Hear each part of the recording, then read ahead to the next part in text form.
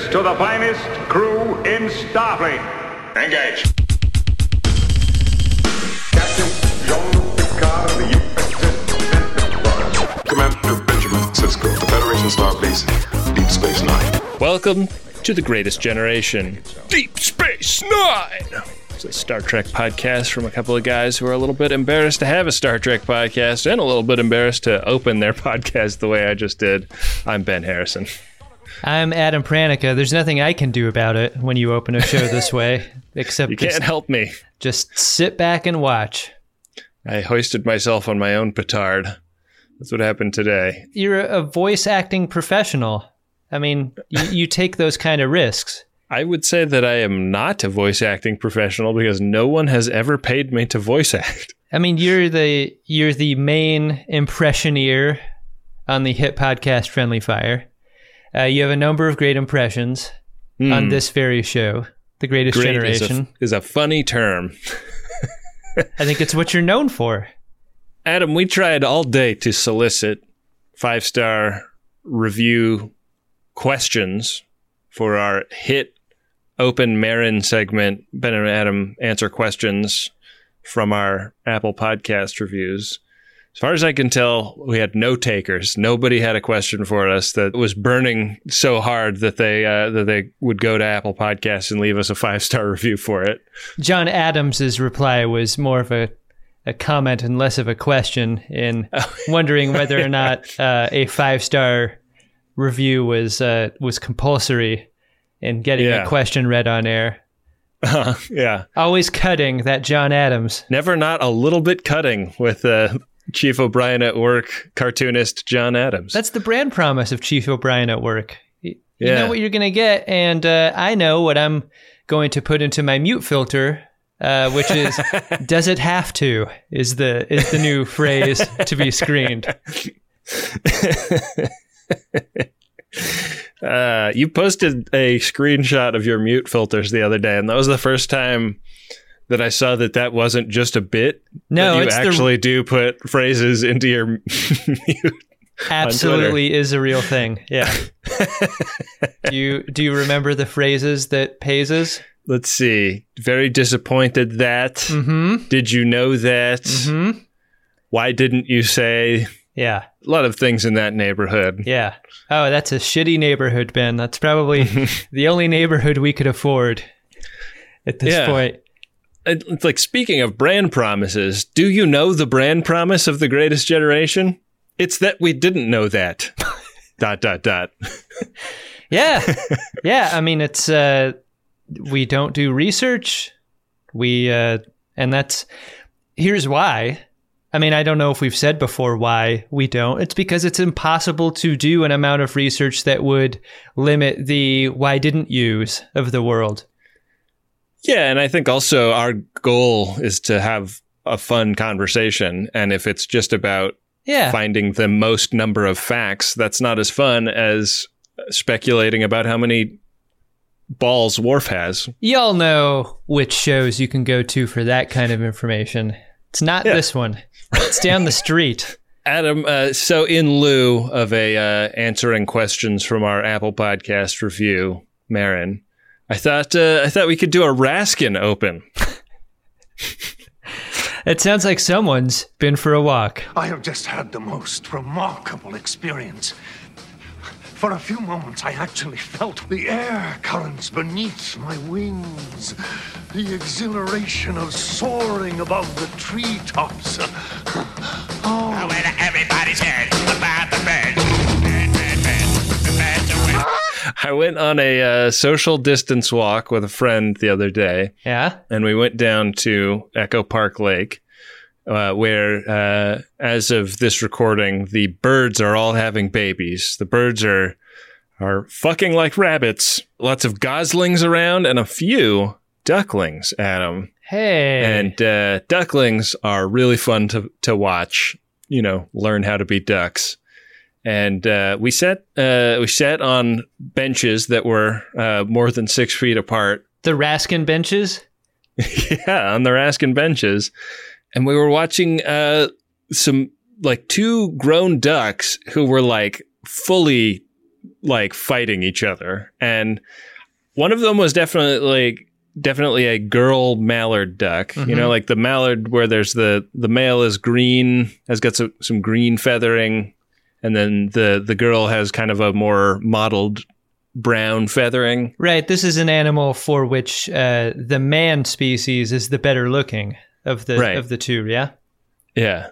A dynamic not reflected in either of our marriages, but that's how they do it in their family. In my marriage, I'm the one with the cloaca.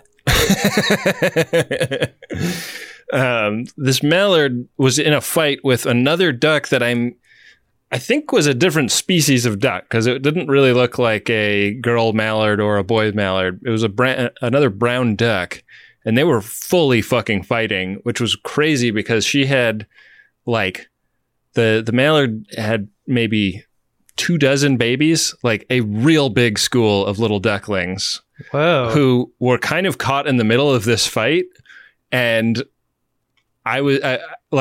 this unfolded like an epic war movie, the way this went down, because we're watching these two ducks fight and the babies like panic and try and figure out what to do when Dad, the other mallard duck, comes like out of the trees or something, like swoops in and starts fighting alongside his main squeeze against this third duck, this unknown species duck.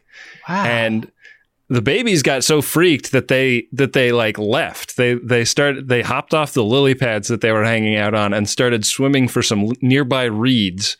And the fight was going on rough enough that the three of those ducks all went off in another direction.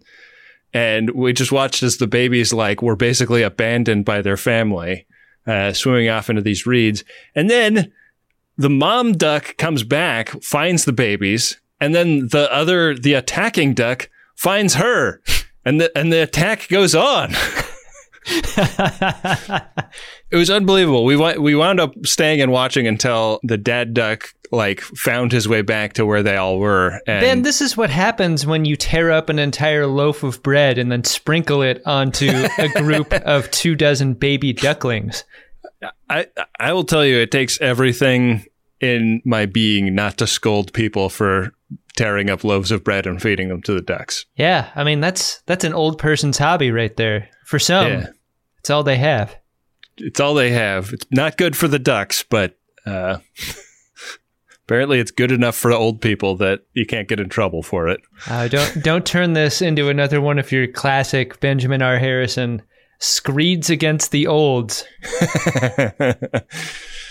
You know what grinds my gears?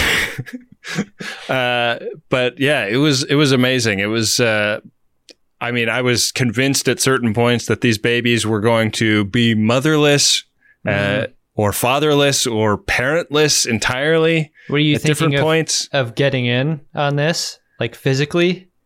I mean, it was mostly happening over the water, but a couple of times the fight did make it up onto the grass, and I probably could have intervened, but I don't know what I would do with that angry duck. Area man gets Giardia from Echo Park Lake.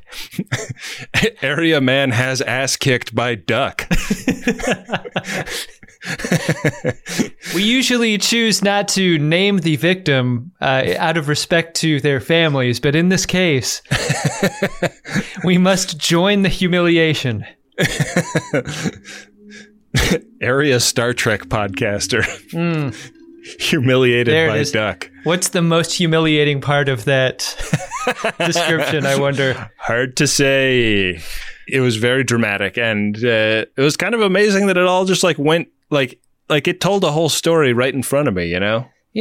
I mean, we've learned this from even hit summer blockbusters, Ben. Nature finds a way. Sure does. Sure does. I think that these ducks know something about 3-act structure that even Star Trek could stand to learn something from. And I really appreciated that about it. Wow. The B story of this is just you and your distant companion watching and doing nothing. Wisecracking at the duck's expense. As headless ducklings are being tossed into the Echo Park Lake. One by one. Yeah, when they drain and drag the floor of that lake a couple years from now, they'll find lots of discarded firearms that have been used in murders and headless ducklings. We're going to need as many ducks as we can get so that they can help us against the upcoming murder hornet apocalypse. Oh, yeah, yeah. Ducks love eating murder hornets. One of the many apocalypses of the year 2020. Things are not going as bad for the crew at Deep Space Nine, though, Adam. Yeah. As they are going for us here in 2020 America. Do you want to... They're going as well on DS9 as our show is with that pivot. Want to get into this episode? Yes, let's. It's Deep Space Nine, Season 6, Episode 16, Change of Heart. Do you realize how incredible this is? No, of course you don't. It's the 500th episode of Star Trek ever, is this episode. Wow. Isn't that amazing? That's amazing. I think someone miscounted. You must have done some research to find that out. 500th is what I read. 525,600 Star Treks. Yeah. It's been a long road. Getting from 1 to 500. You want to start your 500th episode with something that reminds people of the prestige and grandeur of Star Trek. So what better thing than a game of Tongo in Quark's bar? Is that a joke? Do I look like I'm joking? You can speak to this, Ben, about how much fun it is to watch someone else gamble. This episode definitely asks you to buy that is a thing. I know it is for some people. Like, there's like World Series of Poker that people watch. I mean, there's a bunch of Ferengis sitting around with like hooded sweatshirts and sunglasses that have holograms that make it look like their eyes are cobras.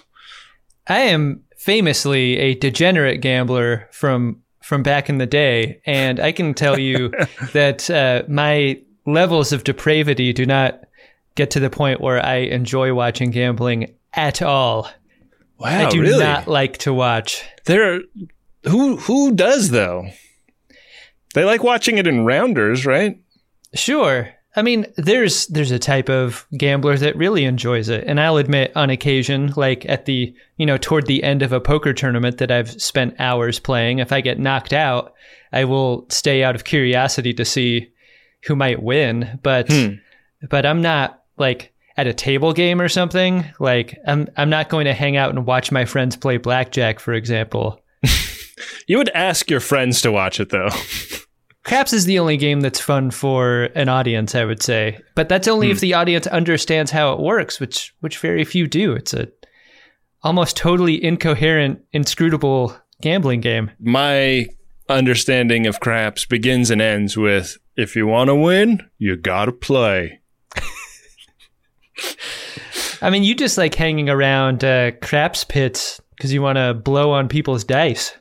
Yeah, I do have a kink for blowing on fists. The design of Tongo is fucking mental, right? Like, there's like piles of different shaped cards. There's square cards and cards that looks like you could insert them into the Viewmaster. Yeah. The entire board rotates. It's not just like there's not like a spinning ball in a thing. It's like everything rotates. There are so few games with wheels, right? Yeah. Like, what is there? There's Life.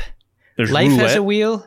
Yeah, I guess of the gambling games, there are wheel-based games, but the wheel sure does make it fun, right? Yeah, it seems like the wheel also rotates both ways, which I feel like would get really confusing. Right. I wonder if anybody has ever like actually like back designed Tongo based on what we see people doing in the show. Like, what is confront? What is evade? What is putting an index on the margin or whatever? I really like the game, and I really like what we know of it just based purely on what context we're given. Like, the vocabulary involved seems very authentic given the cultures that enjoy playing it. I mean, you don't need to know how it works to get a sense for who's winning and who's losing. Right. It's a fun, like, writerly background thing, I think, to have people doing to get them together that doesn't feel totally fucked out, you know? Right. And I think that like with a real game, there's a temptation to try and actually like have like an actual scenario play out in it if you're depicting like a poker game, you know? That's the danger, right? Like you couldn't have them play a real game because you'd have to keep track very carefully of who's up and who's down and whose turn it is and stuff. But with a you almost have game, to determine the order of the cards in the deck in the scripting process or something. Yeah, you don't have to worry about that in this case. Yeah. I think that's a great point. So Dax is playing this with a bunch of Ferengis and Quark, and up on the second level of Quarks, O'Brien and Worf are... Hold on a second. I just came up with something. Okay. Worf is kind of a Tongo cuck, isn't he? God damn it. Just swooping in for the title of the episode. It just came to me. Yeah. Cool. Great. O'Brien's like uncomfortably standing next to Worf like, are you sure you just want me to watch with you? Do you want like a tissue for your tears or anything? Or no, that's part of it. That's part of it. Worf is like sticking himself through the bars of the balcony of Quark's bar, like to feel something. They're betting on Dax. Worf is very confident that she's gonna win this game, and O'Brien's like, "What are you talking about? Like she's the Cleveland Browns and Quark is the New England Patriots." Yeah, I mean, the matter of the streak is brought up as a defense. The idea that Quark has won over 200 games of this. What chance does Dax have in breaking this streak? But Worf has a lot of faith in his wife's abilities. The faith that Worf has in Dax being planted here as the A story, and the nascent interest that Chief O'Brien has in Tongo being planted here as the B story. Very seldom do you get the A and the B kicking off in one scene. Pretty fun. Yeah. Dax is unable to break Quark's streak, and something happens here, Ben, that is maybe Quark's most unforgivable sin. He's got a long list. He allows Dax to believe that she's won and then slow rolls his winning hand onto her as she's like gathering the money out of the pot. Yeah. That is, you can't do that if you're gambling in real life against people. You will get a beat down in the parking lot. What kind of fucking mobbed up card games are you playing in, man? It's just something you understand when you play social gambling games, is you never slow roll like that. It's taken with great offense. There's some strategery to being like, well, I'll call your thing. Right. And raise it. That move is not allowed at a poker table. It's called string raising. That's what I'm saying. It's for that very reason you can't do a move like that, because it gives you information you shouldn't be having. You have to have all your chips in the hand at the same time. The aftermath of this is not terrible, though, right? Because Dax doesn't really give that much of a shit about losing. And she and Worf head back to quarters and are doing their nightly routine where they each brush their hair and Worf. I like how they each have a little vanity. Yeah. It's fun. Worf's vanity includes a little creche, a little Kalesh creche. Kale creche. Dax is like trying to have a conversation with him and realizes that he is in communication with a higher power. So she has to stop talking to him, and he turns around and says, "I told you when we got together, baby, you were gonna have to share me with every warrior in this quadrant." This pre-bedtime routine pivots into a pre-fucking routine, which came as a surprise to me. I thought Worf already blasted up in that balcony. Watching the game, it's not the case. Instead, he saved it. I don't feel like talking anymore.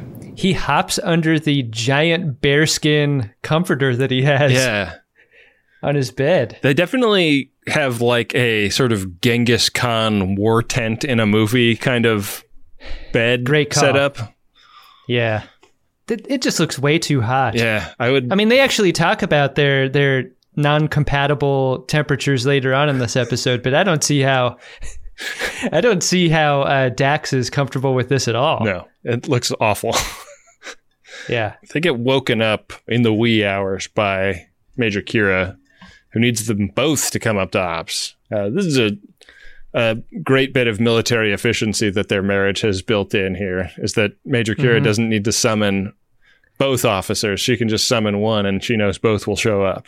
Worf is a little later than Dax because when Kira wakes them up with the message, he's like, "I did not urinate after intercourse. Therefore, I am in grave danger of a UTI." That's why you see him chugging the cranberry juice the rest of the mission. Yeah. Everybody assumes it's blood wine, and that's how he gets away with it. Warriors drink. Golden cotton. The cut. Golden cotton. So, The Starfleet intelligences have been receiving encrypted communiques from a Cardassian double agent, Lasarin, who has been sending them like incredibly valuable information about what the Dominion is up to. But now he wants a face-to-face meeting. And there's some fun OPSEC in this. He's going to like beam a communication thing to a specific coordinates outside the Badlands. And so somebody needs to be there in person to receive them. And so that's going to be Worf and Dax. It's a road trip, Ben. It's a road trip and a runabout because all their good ships are off doing stuff. Yeah. I guess Sisko's in command of the D right now. Is that? Yeah, it used to be. What's going on? Dax would get those missions. Or Worf. And then she'd get rewarded with those giant pipes. Now it's Sisko getting all those pipes. You don't throw something like this away. So they head out to the Badlands, and this road trip starts like many husband and wife road trips, which is just trying to get the banter going in the car. We'll probably have to put on a podcast or something later, but for right now, it would feel bad if we couldn't just have a conversation with each other. Yeah, save the podcast for when you really need it. Thing is, Dax and Worf don't listen to the same ones, so it's just another reason to argue. It's no fun. Yeah. You ever do that thing where you find a third kind of podcast that neither of you listen to? Yeah, and then neither of you are happy because you aren't listening to what you really want to listen to? Yes. Compromise. Yeah. They use the time to plan their honeymoon, and they have what I believe to be a pretty common marital confrontation here about the nature of a trip and the many forms it can take. I think personally, I'm a vacationman. When I travel, I like to go and relax, and this is different from my wife, who happens to be like a more tourist-oriented trip taker. She wants to see and experience. She wants to do all of the things that you do when you go to Pisa. Right, and this is familiar to me watching Dax and Worf argue about their honeymoon, because Dax is a vacation honeymooner and Worf seems interested in making it a trip, an experience. He wants to suffer. She wants to be indulged. Right. And there's not like a midpoint between those two. That's a binary. I mean, you could extrapolate that into the marital bedroom fairly neatly, I think. I guess in the marital bedroom, she's the one doing all the suffering because of that extremely overheating fur blanket that they have to sleep under. Right. And the two loathed cocks. I mean, those are loathed for her pleasure, Adam. Dax has already made a decision. It's Casparian Prime for them. The vacation capital of the Hovarian cluster. And Worf quickly agrees. His agreement is so fast that it makes Dax kind of question this overall personality change that he's demonstrated lately. He's just far too agreeable to things. It's almost as if he's been married for a very long time in the way he's just kind of avoiding the conflicts whenever possible. He's been married for a very long time and in quarantine for most of that. Yeah. I kind of got the feeling that he'd like read one book about how to be married. Yeah. And was just like following the instructions to the letter and not adapting them to his lifestyle. I have to make certain adjustments in my lifestyle. Unfortunately, for as agreeable as Worf has been, he also does the kind of scorekeeping that you just can't... You can't ever admit to doing the kind of scorekeeping he does in this conversation because he starts doing the list. And look who's talking. And you can't do the list at your partner because that is a disaster. You can't do the list and you can't bust your wife's chops mid-argument. Like you could bust your wife's chops if part of your relationship, and that's a fun thing you guys do, but introducing the bits into the argument does not work. Right. I didn't expect you to surrender so quickly. Surrender. Bad word. Back at Casa de O'Brien. I am Chief Miles Edward O'Brien. This is fucking spectacular. It's Bashir and O'Brien having their own argument over what to do with their free time. Yeah. Bashir shows up in his evening wear. He's ready to engage in his one of his spy thriller holosuite programs, but the chief is hitting the books. He's studying up on Tongo because he's obsessed with the idea of beating Quark at Tongo. This doesn't seem like the sort of game that you learn by sitting with an instruction manual. You know, like this seems like exactly the kind of game you need to go into a holosuite and practice for real.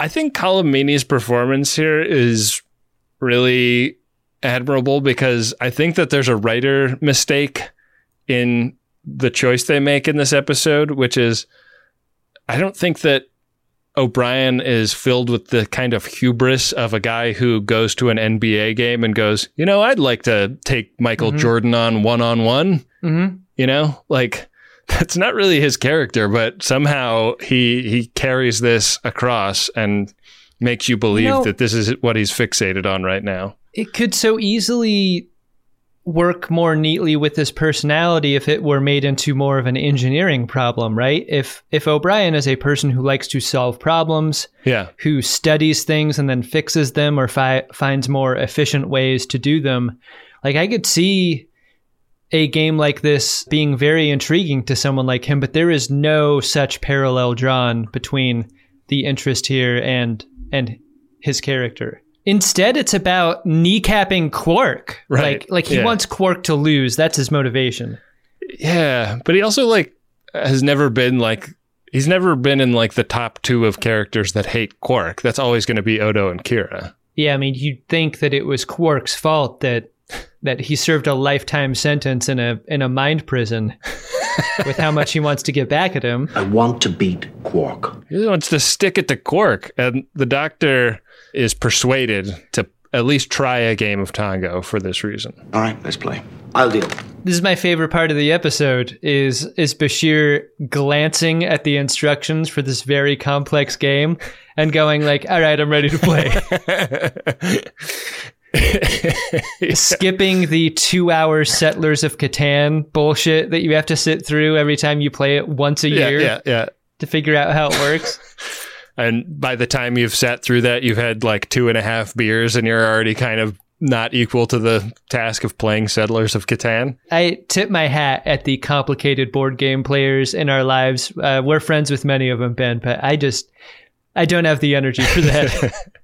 Before the lockdown started, I played a game of Monopoly with an 8-year-old. And I was like, this is more fun than I remember, but I also don't see myself playing another game of Monopoly anytime soon. Yeah, I mean, that was you in hour 1. Right. I would have liked to have checked in on hour 4, Benjamin R. Harrison. Yeah, and it was like me playing the game of Monopoly full time and her playing it for 3 seconds, then running and getting a stuffed animal and showing that to me, then telling me about a movie she saw, then playing her hand. You're Monopoly Dungeon Master also. You were doing it all. I was doing it all. Making sure that that a kid doesn't steal from the bank. Yeah. Kids will try anything. That should have been your job primarily. In the runabout, they get their FaceTime from Lycerin, this Cardassian who is betraying his people in order to, I guess, stick it to the Dominion. We don't really get his motivations, do we? We don't, but his attitude is such that I liked him immediately. Yeah. He was very put off by the entire circumstance. He got the one Klingon in Starfleet, which had to be a really unpleasant surprise. Why did they have to send a Klingon? I'm a Trill. Does that make you feel any better? I like this kind of vibe to a character on this show. Like, this person is extremely stressed out. Their life is in danger. They need to work quickly. They're impatient with these new people he's being asked to trust. Yeah. This seems very real. Yeah, it does. And I think also real that a Starfleet who lives a comparatively comfortable life and isn't worried about every single person around them would have like a bit of a hurdle to get over empathy-wise with somebody like that. Yeah. Yeah, and Starfleet being Starfleet, they just eat up all the shit that he's doling out to them.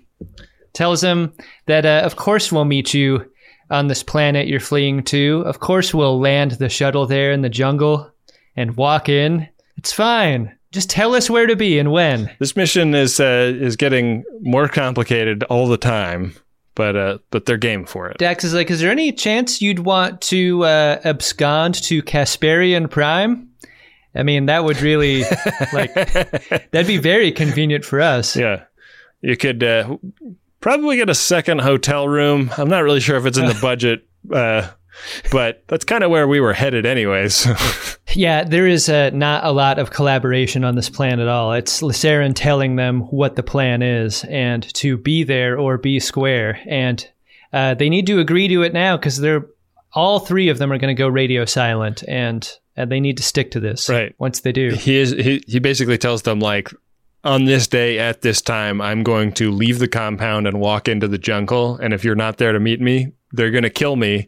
And this great information about where all the founders in the Alpha Quadrant are and what they're up to will be lost. That's great information. Yeah. I would pay top dollar for that information. I would rent a guy a hotel room on Casparian Prime for information like that. I might stick a bigger ship and a larger crew on an information gathering mission like this. I might dispatch, say, a warship with a cloaking device into Cardassian space for a mission like that. Where are you going to get those kind of materials, Ben? To be quite honest about it, I was in a pail. Mr. Bucket, I have to revert back to my living state. I don't use the bucket anymore. Back on the station, Bashir and O'Brien have started their fun game. And no shocker, Bashir is way better at Tongo than O'Brien is. Yeah, he's great. And it feels very related to the conversation that O'Brien and Bashir had in that uncomfortable X-Men episode where, like, O'Brien understands that he would be overmatched if he played. He may even have an assumption that Bashir would be too, but he does not bend to what a statistical likelihood is. Right. In any area of his life. And so he pivots into Bashir being the racehorse for Tongo. Yeah. We can beat him. We? Delicious. He wants to be Bashir's coach, and he needs to figure out a way to get Bashir as interested in sticking it to Quark as he is. And they just basically make it a race war thing. Right. The thing about Ferengi urine is that it is very unpleasant to drink. It's no prize to me, Miles.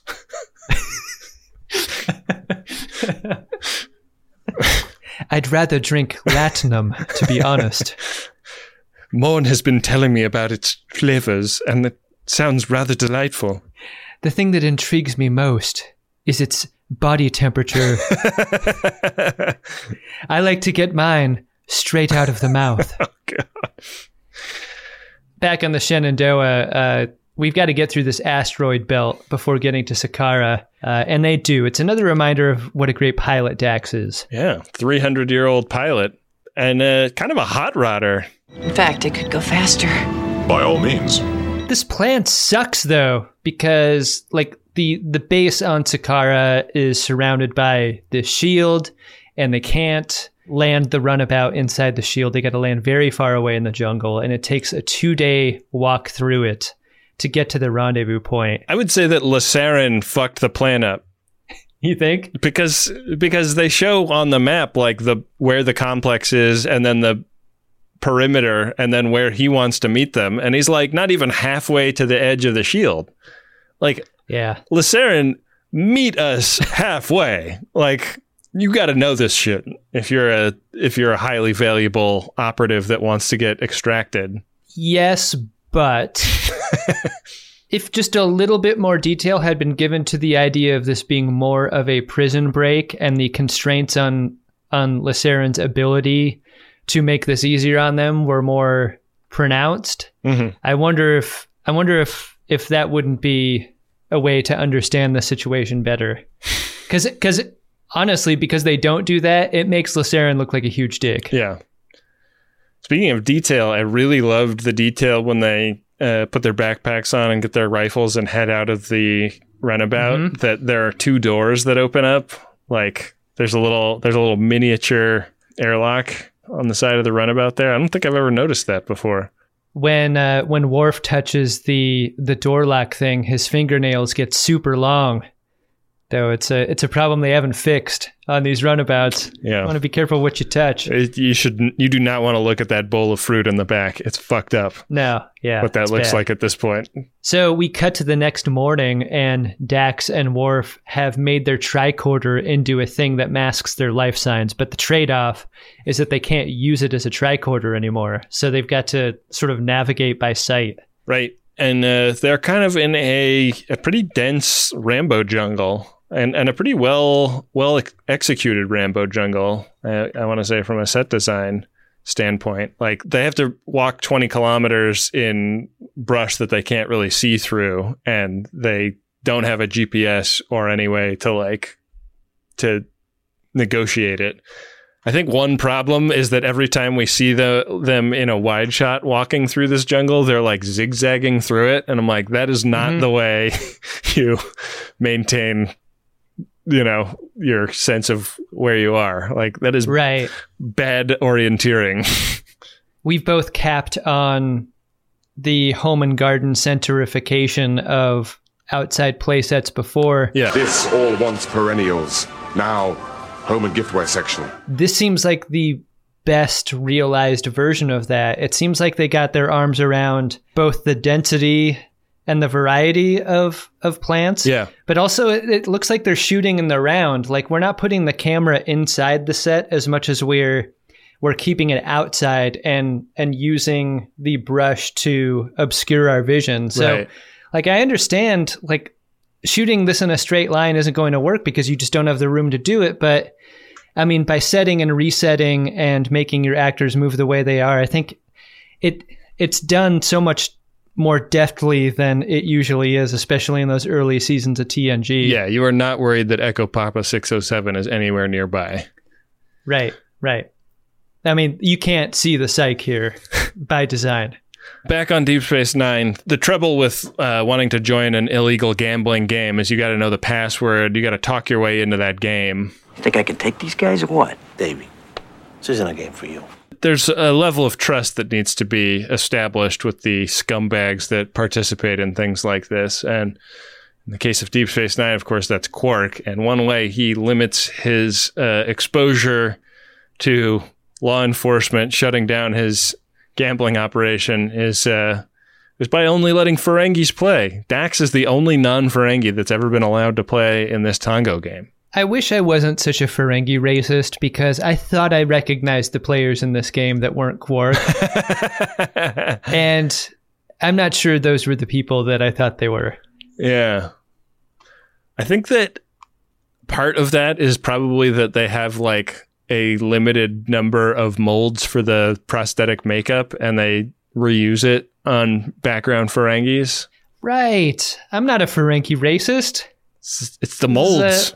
This is a byproduct of the loaf. Yeah. It's got to be the loaf. I love this setup because Bashir has to talk his way in, but he doesn't have to do much talking once O'Brien makes with the suitcase of latinum. Yeah, our money spends here. This is one of the props that I would really want. Oh yeah, because I love when O'Brien opens up the suitcase. It's got the pick and pull liner inside, and it's got like, what is it, like just 4 strips. It's got very little inside that giant suitcase. It's a lot of fun. Quirk says it's a high stakes game, and that the buy-in is 5 strips. You need 5 G's just to sit in this game. 5 strips doesn't sound high stakes to me. 5 strips in the suitcase. I guess they knew what the buy-in was. Here's the problem. I mean, it's made into such a giant sum. It is quite literally all O'Brien and Bashir have. So the stakes are high for them. This is a thing that, like, you ever hear that story about Michael Jordan? Michael Jordan, famous degenerate gambler, was asked by someone in the locker room if he wanted to play cards against them. And Jordan's like, yeah, sure, that sounds great. And the other guy's like, well, what do you want to play for? What's the stakes? And Michael Jordan's like, what would make you uncomfortable? This is what's threaded through this buy-in scene. Yeah. It's that this is all Bashir and O'Brien have, and that's what makes the stakes high. It's not that the stakes are high to Quark and company, I don't think. I guess my answer to that would be any amount of money would make me uncomfortable. Sure, yeah. You just feel a lot more than I do, though. That's how you feel anything is by putting your assets on the line? Making myself uncomfortable financially. This game does not go well, Enterprise. I mean, it goes well in the sense that Bashir lasts, and in any sort of tournament game, when you make it to the final 2, I think that's a very good sign. Yeah, I kind of wondered if there was some mechanic in Tongo, because they say no coaching between rounds at some point when O'Brien yells at Bashir. So I wondered if all those Ferengi hanging out by the bar are waiting to come back in for another round of the game. Oh, I wonder. But it does feel like one of those scenes in Rounders where, like, this is the last dough they've got, and it's like it all has to happen here. And Quark plays a lot of mind games with Bashir. He kind of turns the scene into a scene about the torch that both he and Bashir still carry for Dax, regretting that she got married to somebody else. It's the game within the game that has always been there. Like, whenever you watch Dax play Tongo, she's giving shit and taking shit the whole time. Yeah. And up until this moment, I never really recognized that for the gamesmanship that it was. Like, so often you see it as just conversation among friends or frenemies, but you see it here in a slightly different context. You immediately recognize it as something darker. Indeed. And O'Brien sees it for what it is, but Bashir does not. Bashir, I mean, they also say something about how, like, O'Brien is much more of a strategic thinker than Bashir is, but Bashir can, like, do the math part of this game. And I think this scene is about proving that you need both to do gambling, you know? Like, you need to be doing the probabilities, but also thinking strategically and playing the player that you're playing against. I like that Bashir isn't just a cheat code of a mind. Like, he has a Achilles heel. Yeah. And it is the conversation around Dax. It's his lack of guile. Yeah, and Quark takes Bashir down ably. Mm-hmm. And that's the end of the episode. Interestingly, like, that's the end of the B story, basically. Yeah. Gambling over. Come to Fort. What are you doing? What are you doing? Mind what you're doing now.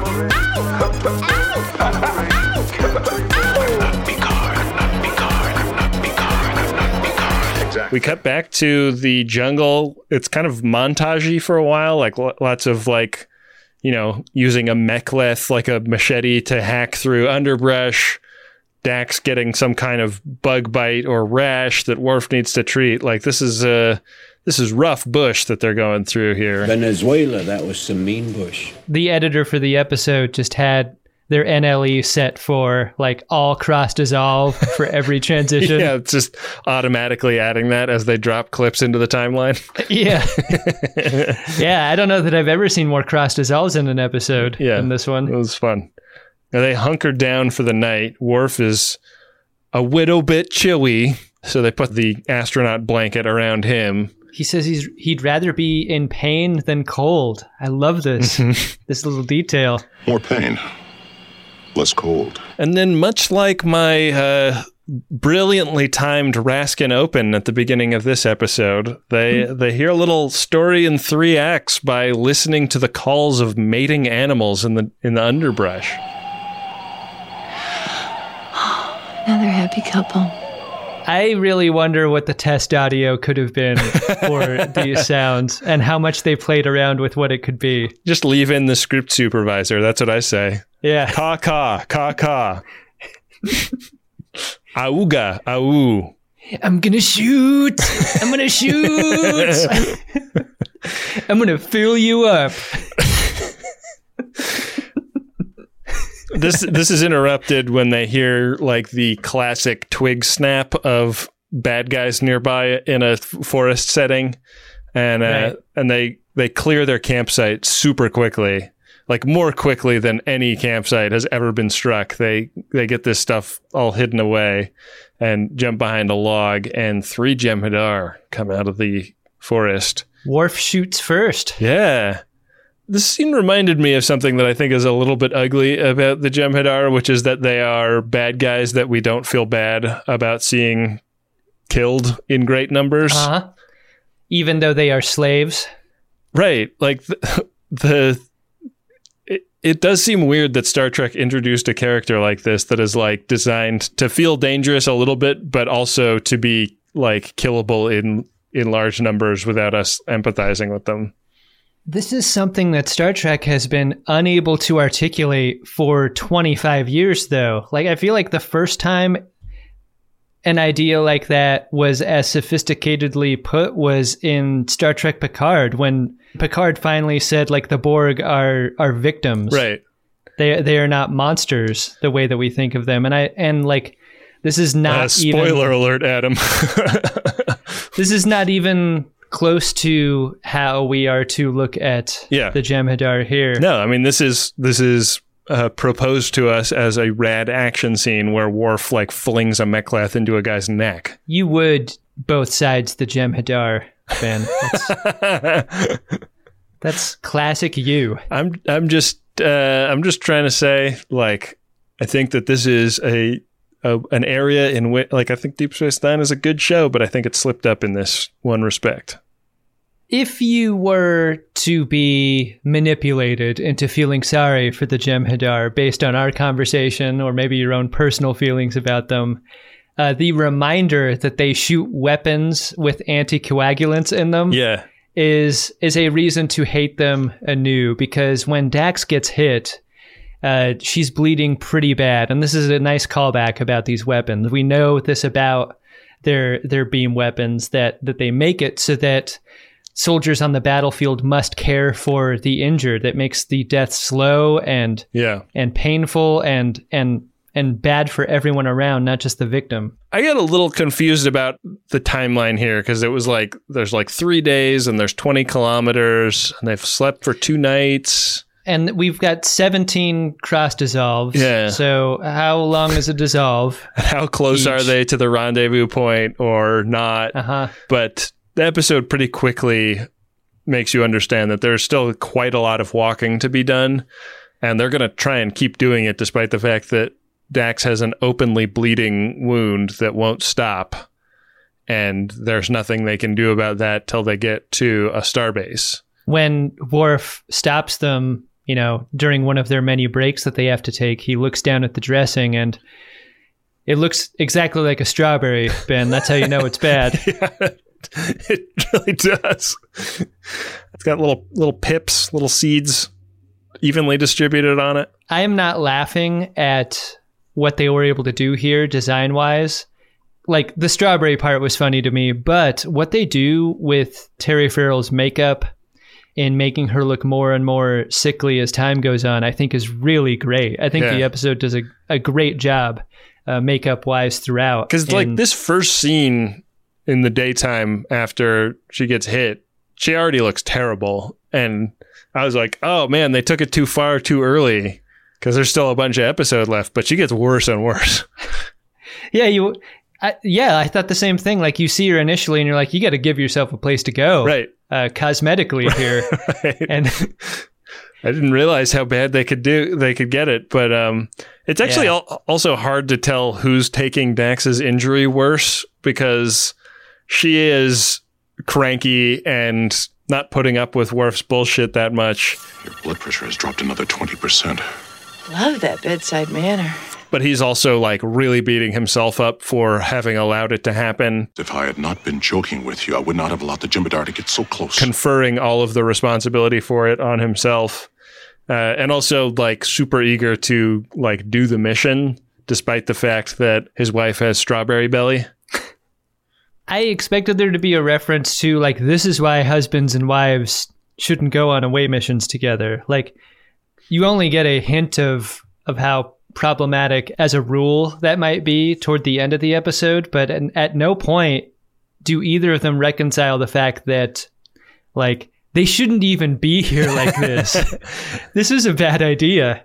I also wondered, like, it makes sense that they have to clear away from the campsite where they were because they think that somebody might come looking for those Jem'Hadar. But why does she keep having to come with him after that? Like, can't he, like, have her stop somewhere and rest and he goes and makes contact with Lacerin?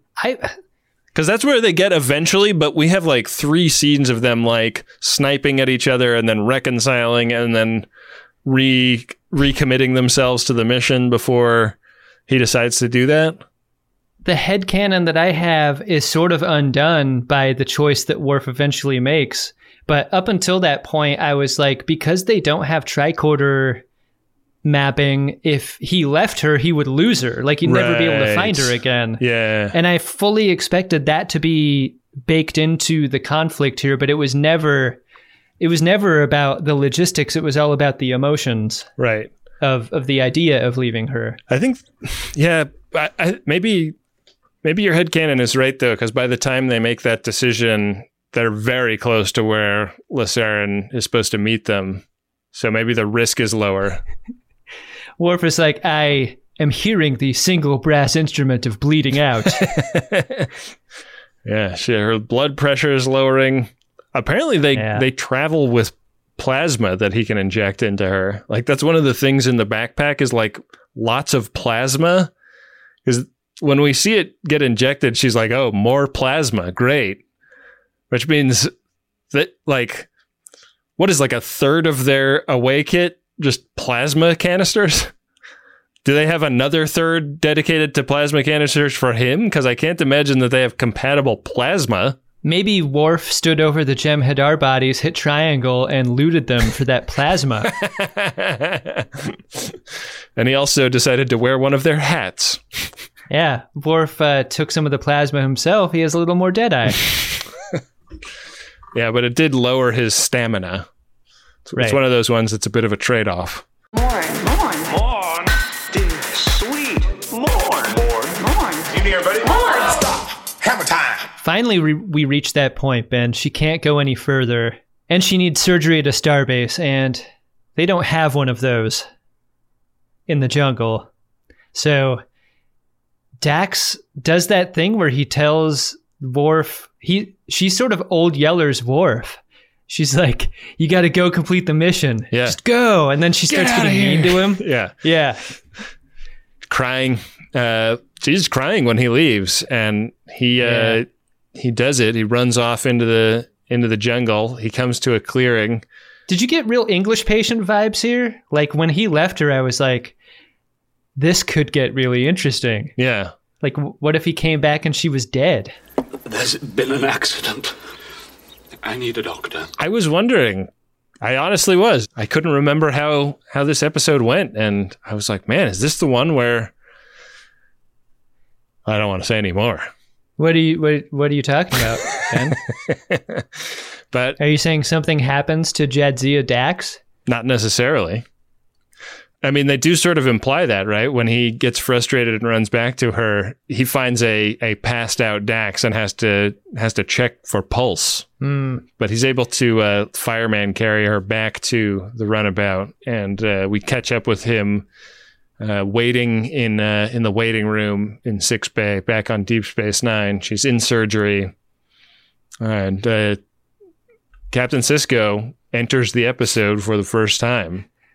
Bashir, we cut to Bashir in surgery using like a strawberry stem huller. Scalpel. Hulla. Can you wipe my brow a little bit and give me a drink of some urine? This is one of all of the weird edits we've got in this episode, this edit is maybe the most jarring. That cut back to Deep Space Nine after Worf puts Dax on his back. Yeah, because a lot of desperation is omitted there, right? Yeah. Yeah. Worf has to admit to Captain Sisko that he bailed on the mission. Yeah. Because he did not have the heart to leave his wife behind. It was a telltale heart situation when he was running through the jungle and he was hearing it get louder and louder in his ears. He says, "Well, Captain, sometimes the needs of my dicks outweighs the needs of the many." And then Sisko gestures to his own single dick and he's like, "Or the one."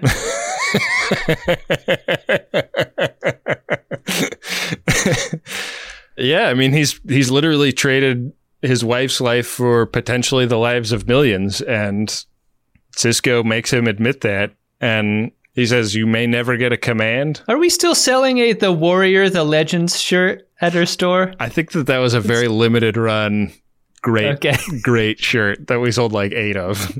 I cannot wait till we get to go back out on tour again, and we meet those 8 people, because those 8 people are awesome. Those 8 people see the show for free. Yeah. Yeah. Thus doubling down on the terrible investment that shirt was. That is commitment to the bit. Yeah. Worf may never get a command of his own after this jam up, but Ben Sisko totally understands the choice he made.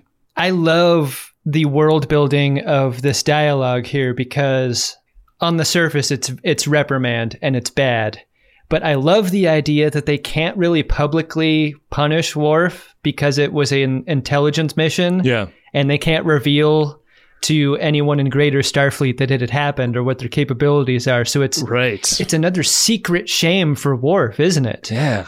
He collects those. He's got a wall full of secret shame trading cards. Yeah. I just love how there's that kind of repetition for him. Yeah, that's good. The button on the episode is a little exchange between Worf and Jadzia when she wakes up from her surgery. She asks, "Went the mission well?" And he breaks it to her that he chose her over the mission, and she understands the weight of that. It's a very sweet and tender scene. I understand why Worf doesn't have many friends on the station, because he would always choose to. Like, he'd get invited out by people, and he'd always want to stay home with her. Yeah. His love language is dereliction of duty, I guess you would say. Yeah. Did you like the episode, Adam? You really want to do this? Here. Now, okay, let's do it! Yeah, and really a lot more than I thought I would in the beginning. I mean, this presented itself as a very predictable kind of A story, B story, silly B, serious A. Uh-huh. Rescue mission. Like, you think you know how the story is going to go, and then halfway through when the B story fell out and we committed to the A entirely, like, that was a technology the show never does. Right. Like it confines us into that one lane throughout.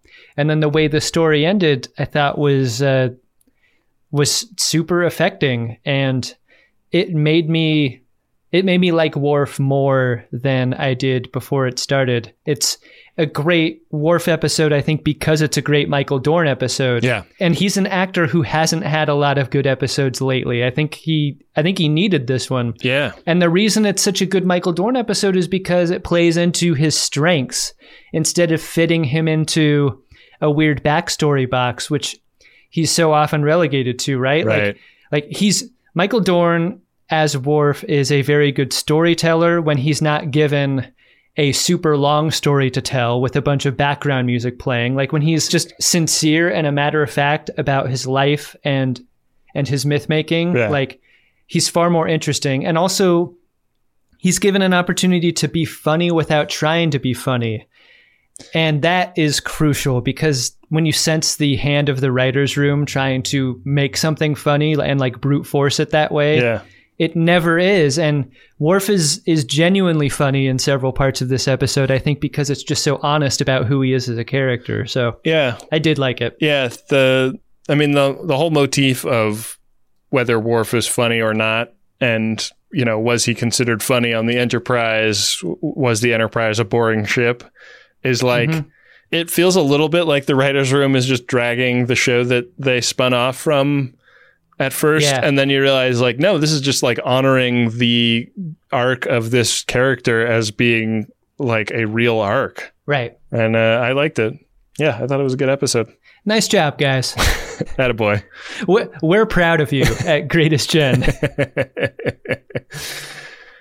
Well, I'm also proud of anyone who gets a Priority 1 message on our show. Adam, do you want to see if we have any of those in the inbox? I believe we do. Priority 1 message from Starfleet coming in on secured channel. Need a supplemental income. Supplemental income? Supplemental. Yeah, it's extra. The interest alone could be enough to buy this ship. Our first Priority 1 message is from Clayton. And it's to Nicole. Those are exclamation points in my voice, in case you couldn't tell. Those are coming through loud and clear there, little buddy. I got you another P1, Nicole. Happy birthday. I love you so much. Oh, and this one ends in a period. So, Ben and Adam, thanks for helping us get through the pandemic. Hope everyone out there is safe and healthy. Also, please join me in wishing my wife, Nicole, a happy birthday. Happy birthday, Nicole. Live long and prosper. All right. This is great. This makes me recall the days of normal life Priority 1 messages when it's birthdays and anniversaries that we then celebrate months after the fact. The good old days, Ben. Yeah. Happy birthday, Nicole. We have another Priority 1 message here that is from Michelle, and it's to Matthew, and it goes like this.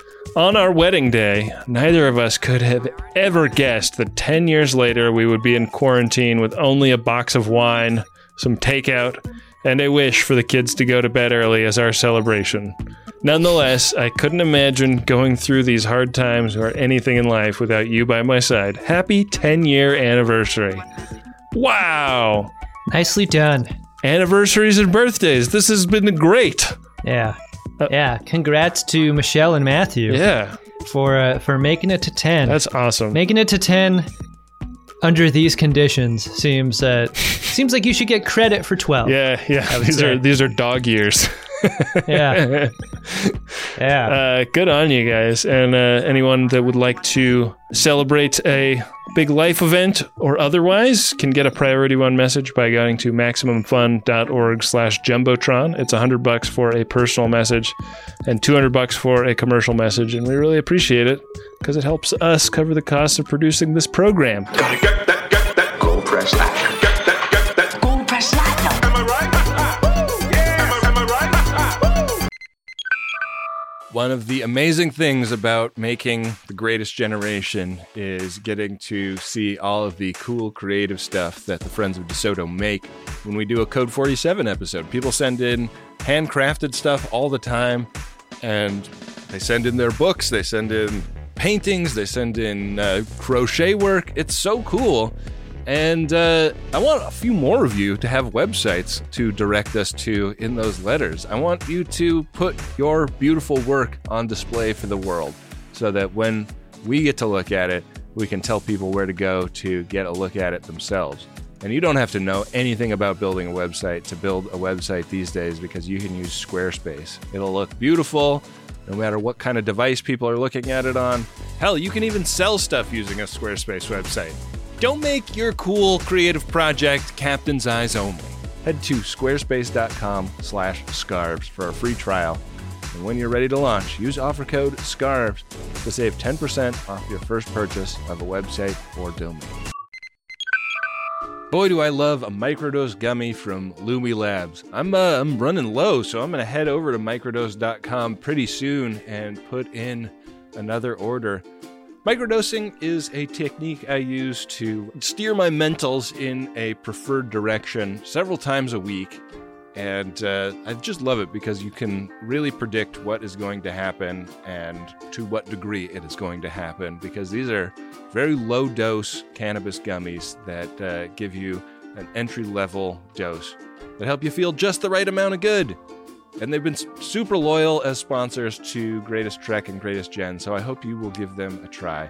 Get 30% off your first order plus free shipping today at microdose.com. Promo code SCARVES. It's available nationwide. That's microdose.com. Promo code is SCARVES for 30% off and free shipping. Microdose.com, promo code SCARVES. Back for another game. You know it. What's going on? Just one more week till Max Fun Drive. Hard to believe. It's been a heck of a year since the last one. We're now a worker-owned co-op. We raised $50,000 for charity last year. And we've added a bunch of awesome new shows. But do you think we're ready to do it again? Absolutely. Lovely new gifts are lined up. The episodes will be amazing, and wait till everyone hears the bonus content. Yeah, plus they know to go to MaximumFun.org/newsletter, so they're getting all the news. Oh, like that meetup day is on Thursday, March 21st. Then what's bothering you? Me? Oh, nothing. We're all set for Max Fun Drive to start on Monday, March 18th. I just didn't want you to see this coming. Check. What? Hang on. Most of the plants humans eat are technically grass. Most of the asphalt we drive on is almost a liquid. The formula of WD-40 is San Diego's greatest secret. Zippers were invented by a Swedish immigrant love story. On the podcast Secretly Incredibly Fascinating, we explore this type of amazing stuff. Stuff about ordinary topics like cabbage and batteries and socks. Topics you'd never expect to be the title of the podcast. Secretly Incredibly Fascinating. Find us by searching for the word secretly in your podcast app. And at MaximumFun.org. Go press that. Get that. Go press platinum. Go press platinum. To our Yamaxons. Hey, Adam. What's that, Ben? Did you find yourself a drunk Shimoda? Incredible. Drunk Shimoda! Yeah, I think I gave it away early in the episode. I think when Bashir looks at those complicated rules of Tongo for a half a second and then says that he's ready to play, you could write parenthetically in the script something to the effect of like confidently or dismissedly or whatever. But this is all Alexander Siddig. Like this is coming from him and his knowledge of character, and I just love this moment from him. It's so fast. Yeah. But it's so strong. Yeah, I'm going to give it to that moment as well, Adam. It really reminds me of a thing that would happen on that show Studio 60 on the Sunset Strip, where somebody would like hand their comedy sketch script to somebody and they would like glance at it for that amount of time and say, this is good stuff. Yeah. And and like that show gets made fun of for that, but like this is actually a good use case of that kind of hubristic, depiction of somebody like, oh yeah, I get the gist. This is fine. My wife and I have been watching 30 Rock, and we got to the episode where Aaron Sorkin is a guest person on the show. Oh, wow. And for that show to make fun of Aaron Sorkin, a person who made a show that was like a serious 30 Rock. Yeah, because they came out like the same year, right? Yeah, like all of the complexity of his appearance on that show and the backstory to it, I think, is great. Yeah, but that's I love how the show and he makes fun of himself in that moment for those reasons. That's cool. Yeah, I need to pick that show back up. I haven't seen every episode of it. It's a good show. It's fast. It's real fast. Almost as fast is our progress through the game of buttholes, Will of the Prophets, where currently our runabout is on square 58. It's now in our show where we figure out what the next episode is going to be and how we are going to review it. That's true, Adam. The next episode of the show is season 6, episode 17, Wrongs Darker Than Death or Night. Kira learns that her mother was once Gul Dukat's mistress? Oh no. God damn. I think if there's one person who's not going to take that well, it's going to be Kira. Yeah. It's going to be a rough one. Let me head over to gach.biz/game so I can roll this bone, huh? Got to do that, Ben. I'm looking at our runabout and it's blinking on square 58. You're required to learn as you play. Roll. All right. 58. And I'm going to go ahead and roll this bone. Looks like the hazards ahead are that space butthole, the real long one that takes us way far down, or potentially a starship mine in which we would have to build a model of a starship while recording the show. Oh God, that would just be great. I'm having to seal myself up into my studio office. Famously, my home has no air conditioning, and so the idea of being confined with a bunch of paint fumes excites me greatly, to be honest. You could do like a papercraft model or a Lego kit or something. I'm gonna get into the huffing, I'm sure. Yeah, all right. Up to you. Chula! Did I win? Hardly. Oh boy, Adam, I've rolled a 5. I have jumped over that space butthole, thank goodness. And we're right in between the butthole and the starship mine square on square 60. It taints the butthole and it taint the model ship. Yeah, we're on the taint that is 63. Regular old episode next time. Best kind. I mean, maybe I'll do some huffing before that, just to do it. All right. Well, if you'd like to ask us a question that we could answer potentially on an upcoming Marin, head to Apple Podcasts and leave us a nice 5-star review and ask the question in your review. Yeah, reviews are a great way to support the show and get the word out about it. You know, no one knows how podcasts are elevated into the greater podcast zeitgeist. But what my theory presupposes is that 5-star reviews could really help. Yeah. Kind of. Another thing that really helps is supporting the show financially. You can do that by heading to MaximumFun.org/join. If this show is weekly listening to you, then I think it's got some value, and you could help us by helping us cover the cost of making it. And, this is how we make our living. So we really appreciate everyone that does that. A lot of creative support comes to the show via people like Bill Tilley. Bill Tilley's making comedy trading cards week in, week out. His work never ends.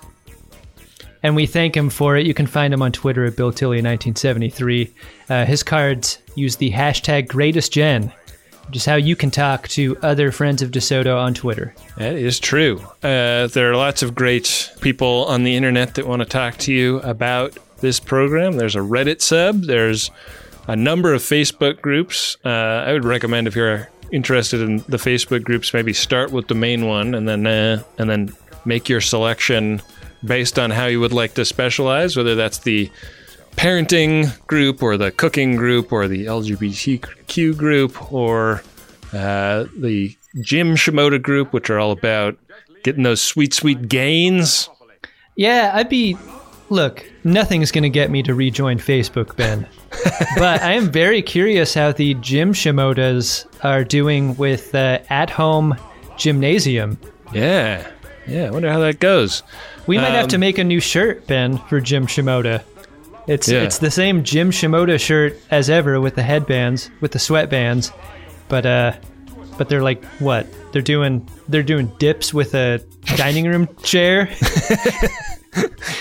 What's going on there? I did some burpees at home the other day, and I've been sore and angry about it ever since. That's a bad way to feel after a workout. Yeah, not happy. Well, anyways, all of that stuff is fun stuff to do. Listen to other shows on Maximum Fun. Lots of great shows, including The Greatest Discovery, our other Star Trek podcast, in which we've covered Discovery and Star Trek Picard, and Friendly Fire, our war movie podcast, where we talk to our buddy John Roderick about a randomly selected war movie every week. And it's a really fun way to talk about history and culture and filmmaking. And we really have a great time doing it. You've got the time. Subscribe. Even if you don't listen, just subscribe. That helps the show. That does help the show. With that, we'll be back at you next time with another great episode of Star Trek Deep Space Nine and an episode of The Greatest Generation Deep Space Nine, which wonders how far away from the tree the Kira apple falls. A lot of questions about Kira's mom. Dude, it's your mom. Kira's mom has got it going on.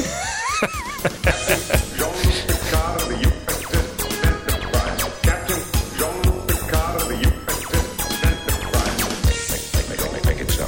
Make it so. Make it so.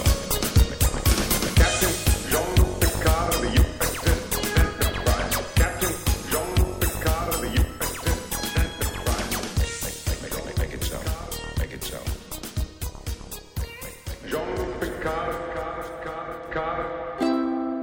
MaximumFun.org. Comedy and culture. Artist owned. Audience supported.